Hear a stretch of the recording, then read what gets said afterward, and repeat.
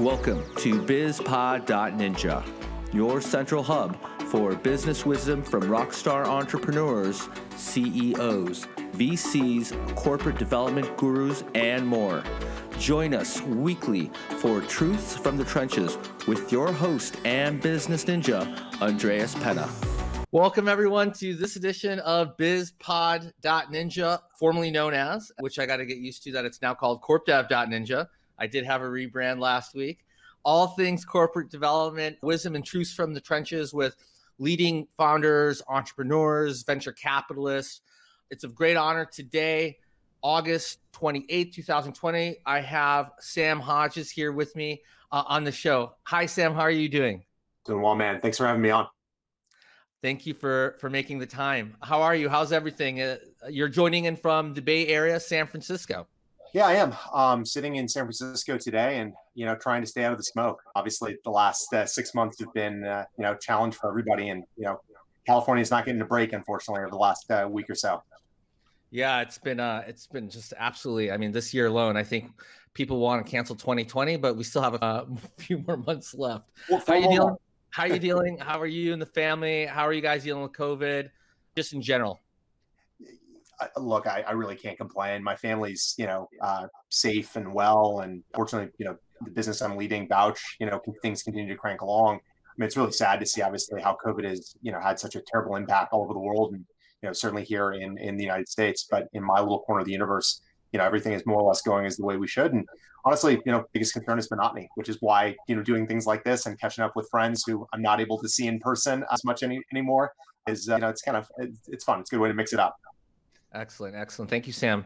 Quick bio on Sam, everyone. Sam Hodges is co-founder and CEO of Vouch Insurance, which serves the needs of high-growth technology companies, backed by $70 million in equity, in private equity and venture capital from Ribbit Capital, Silicon Valley Bank, Y Combinator, and Index Ventures, among others. Previously, Sam served as co-founder and U.S. Managing Director for Funding Circle US, a leading global lending platform for small businesses, where he helped scale the US operation to over $1.5 billion in total origination volume, serving tens of thousands of small businesses. Before this, Sam played a role in building several other financial technology companies, started his career in management consulting and investing, which is interesting. Pretty much 2/3 of my guests all start their careers in some form of management consulting or investing before becoming entrepreneurs. So I'm finding a common thread here, or maybe I'm self-selecting. He received his MBA and master's from Stanford University and graduated magna cum laude from Brown University and is a fellow of the inaugural class of the Aspen Institute Finance Leaders Fellowship. What an incredible background, Sam. I know your parents must be proud. I don't think my parents actually know what I do. When I talk to them, some days it's like they think I'm in private equity. Other days I think they realize I'm an entrepreneur. I think they figured it out, but it took them a little bit of time. That's a very similar, that resonates with me because after I left a standard corporate track 9 years ago, my parents are still, they don't even, when they get asked a question, they're like, oh, great, how's your son doing? Or what does your son do? They actually don't know how to answer that because mergers and acquisitions, venture capital, all these things that I'm doing, they just, it sounds like we just got. Well, you're having a good time. You're having a good time. You got the energy. What could be wrong? Sam, you got a super diverse background. Tell me about your journey into entrepreneurialism. So you went to Stanford, I guess, from Brown University. You went into management consulting first. Is that right? Yep. Academic side, my dad is a research physicist and engineer. My mom was a science writer, in addition to taking care of my sister and me. And honestly, through most of college, I actually thought that I was going to be, an academic. I was planning to go down that path. And it wasn't until, I kind of broadened my horizons a little bit and done a couple of internships that, I realized that, there actually were interesting things to do in the private sector as well. And was lucky to get a good gig, coming out of school where, they invested a lot in training and learned a tremendous amount. And one of the things I learned was which consulting? Which consulting? I was a firm called Katzenbach Partners, boutique strategy and organization focused firm in I guess 4 or 5 global offices. I was based out of New York, had a chance to work on projects and with clients all over the world, which was really cool. I mean, as a 23 or 24-year-old, going and spending time, I was in, Basel, Switzerland for a while. We did some work in Canada, did work all over the US. It was just incredible exposure. And although it was really intellectually engaging, one thing I realized pretty quickly is, solving the problems of very large legacy businesses wasn't nearly as much fun as building stuff. And Right. so kind of made the determination pretty quickly that I wanted to do, more on the company building, more on the kind of early stage and growth side of things. And one thing I kind of leave off my resume is actually I worked briefly at a startup after consulting. Although it was funny because actually a month after I joined them, the company was acquired. Oh, And wow. so What was the name of that company? it was called Blue Mobile, or it was at one time called Digicel USA, kind of after the rebrand. Uh, it was a MVNO focused on Latinx immigrants in the United States. Really powerful idea, great team. Still in touch with some of the folks I worked with then. Yeah. And that was my first taste of being in a startup. It was a wild couple of months, and then able to talk my way into a job at a venture capital and growth equity shop, and kind of the rest is history, I guess, on some levels. And here we are. Great. No, that's remarkable. And then I know when we met, I think we met when I think you were at an internship in London. Was it between your year at Stanford, or were you working? No, it was actually when I was working at the venture capital fund, if memory serves. And I was over, right. I believe when we met was in London, and this is going to make us feel old. It was probably 14 years ago. And one of the businesses we were involved with was based in the UK. And so I was over there for that. And then after that, joined one of our portfolio companies to run business development for them, and then went back to grad school, kind of as a way to get back to the West Coast as much as anything else.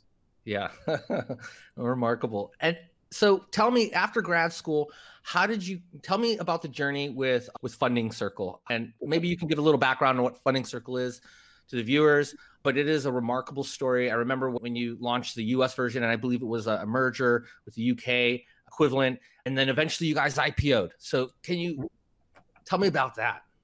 Sure. So I guess coming out of grad school, I was excited about the prospect of starting a company, and spent a lot of time thinking about problems that felt resonant to me and my co-founder and business partner then.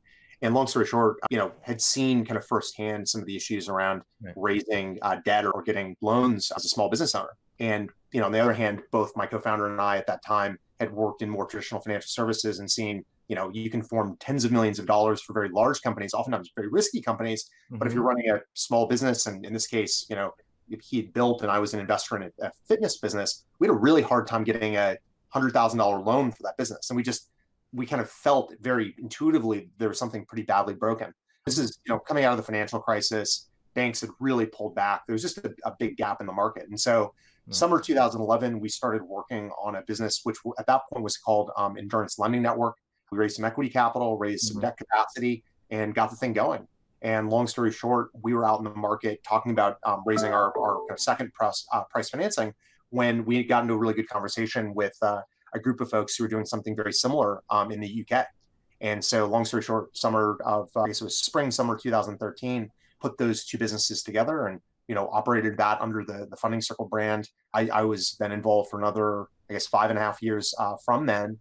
And, at that point, across the US and the UK, I think we were about 80 people, if memory serves. So it's still pretty small. Yeah. And by the time I left in 2018, we'd scaled that up to over 1,000 people globally, 10 billion in cumulative originations, 50,000 small and medium-sized enterprise customers across the US, UK, Germany, Netherlands, and Spain. And it was a pretty wild ride.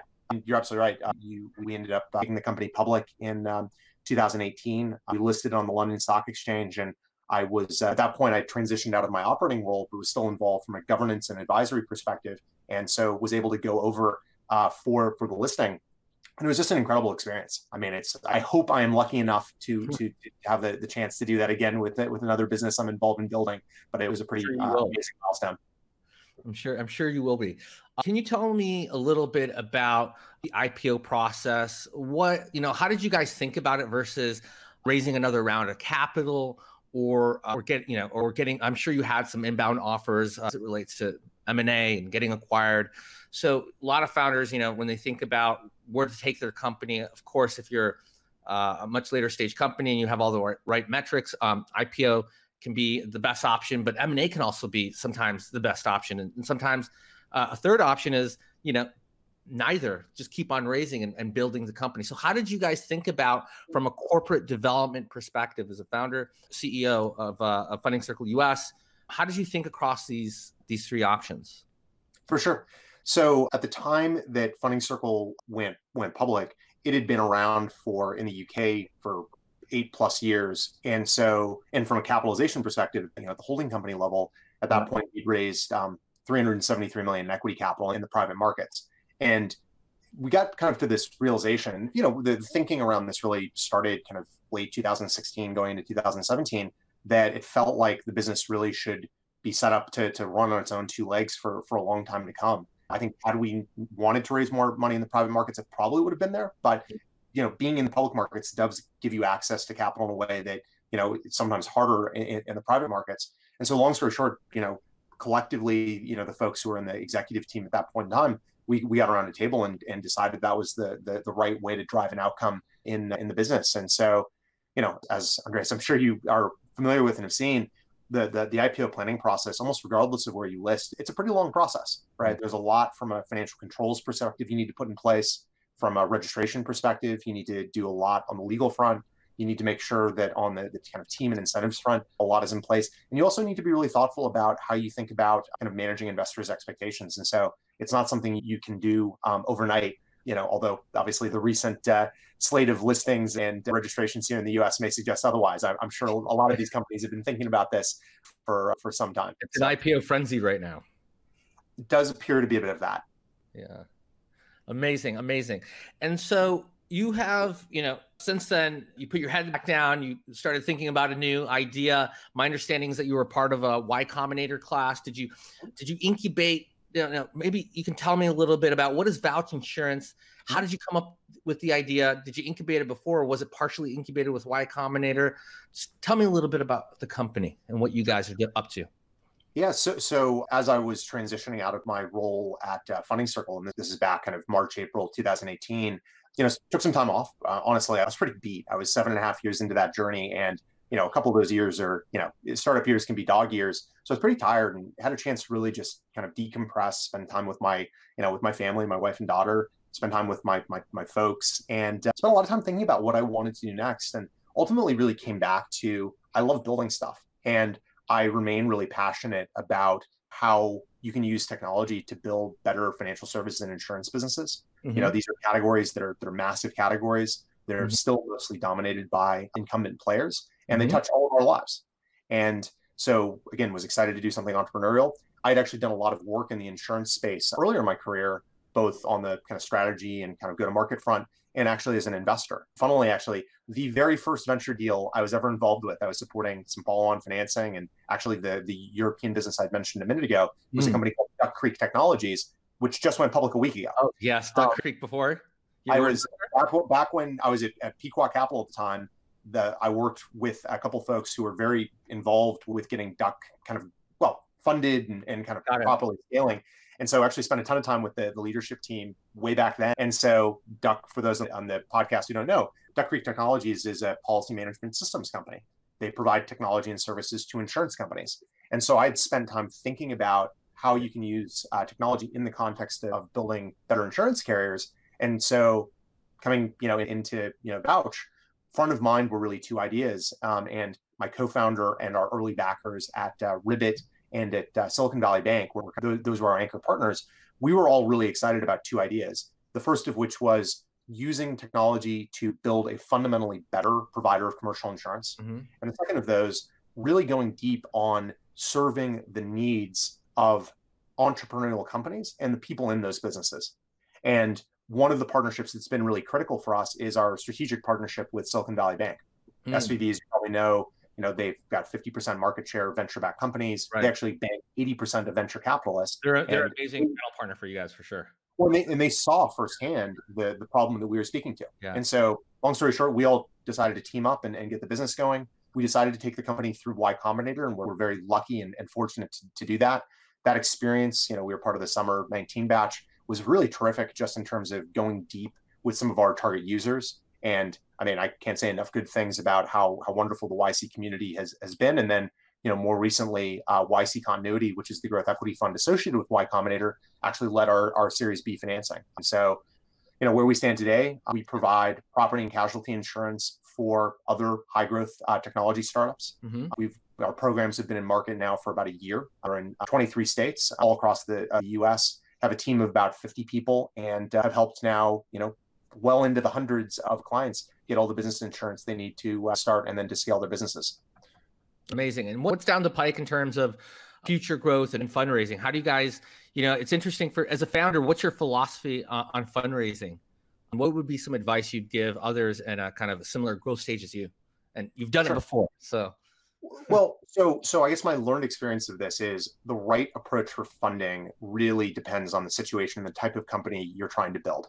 Thinking about, what types of businesses should be bootstrapped, what types of businesses, require or are benefited by raising venture capital, how overcapitalized you should be, really comes down to kind of your philosophy of business and how big the opportunity is, and also, frankly, the kind of upfront capital costs of the problem. One thing that is just fundamentally true about insurance is it is a heavy user of the capital and reinsurance markets, kind of by definition. And so having a well-funded platform is actually a real benefit in its own right.